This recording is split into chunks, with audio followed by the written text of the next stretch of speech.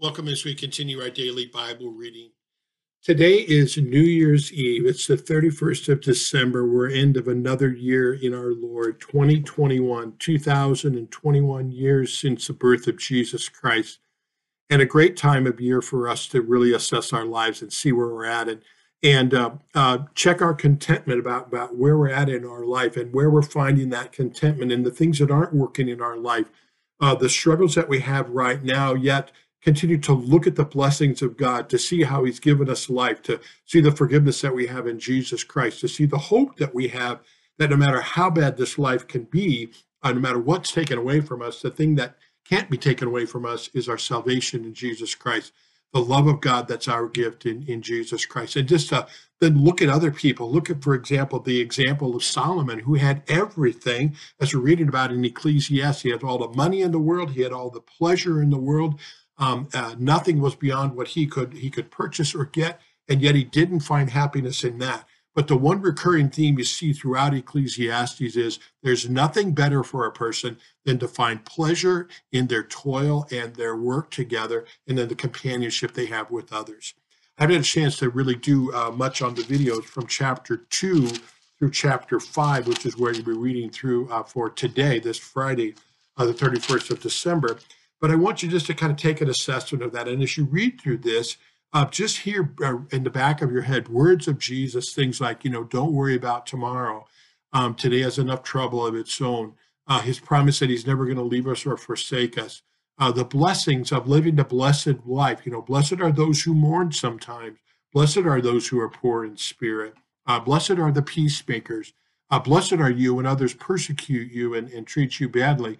And really take a deep look at that and say, it really is a blessing to follow the Lord, to be content in whatever I have, whether that be a little or a lot.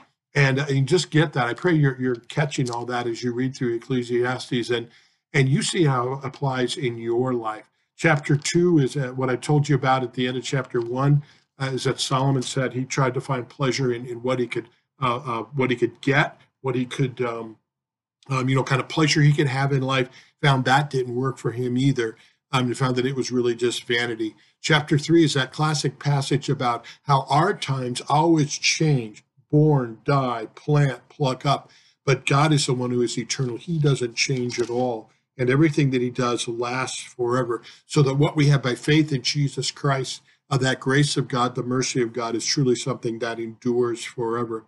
He gets into chapter 4 then too about recognizing that not only is it the possessions that I have, the pleasure I search for, but what happens is when we get too much or when we begin to think that that's ours, we begin to oppressing others. We're never satisfied with what we have.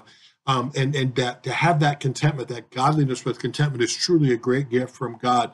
What a blessing it is. And then chapter 5 talks about, and then learning to be obedient to God. God wants us to be obedient to Him, not for His sake, but for our sake. When we go against God's ways, God laid them out because He created us. He knows who we are. He knows what we're like. He knows everything about it. So He laid down the rules for us to live by so we can be at peace with Him and with each other. So as you look at this, as you go into the new year, 2022, nothing's changed when it comes with God.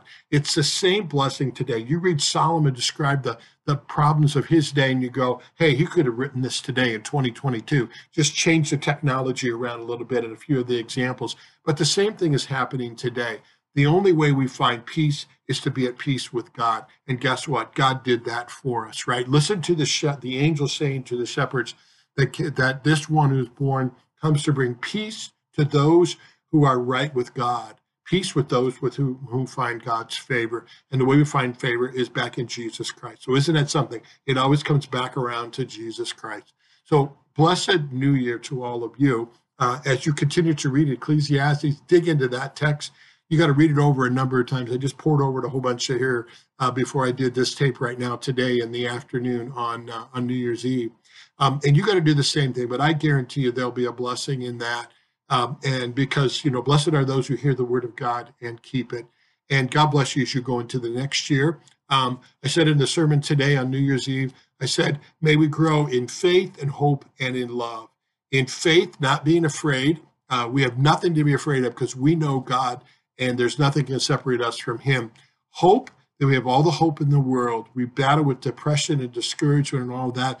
When you step back and look at the fact that God is with us through all of it, we have all the hope in the world, and love, that you and I would be known for the way that we love people and the way we show that love in our world, the real kind of love, not just loving those who love us back, but loving the world and following, as Solomon says here, he found hope where? In doing his work. You and I have work to do as Christians, and we're blessed in that labor, and others are blessed by our work for them. So God bless you and your family as we go into another year.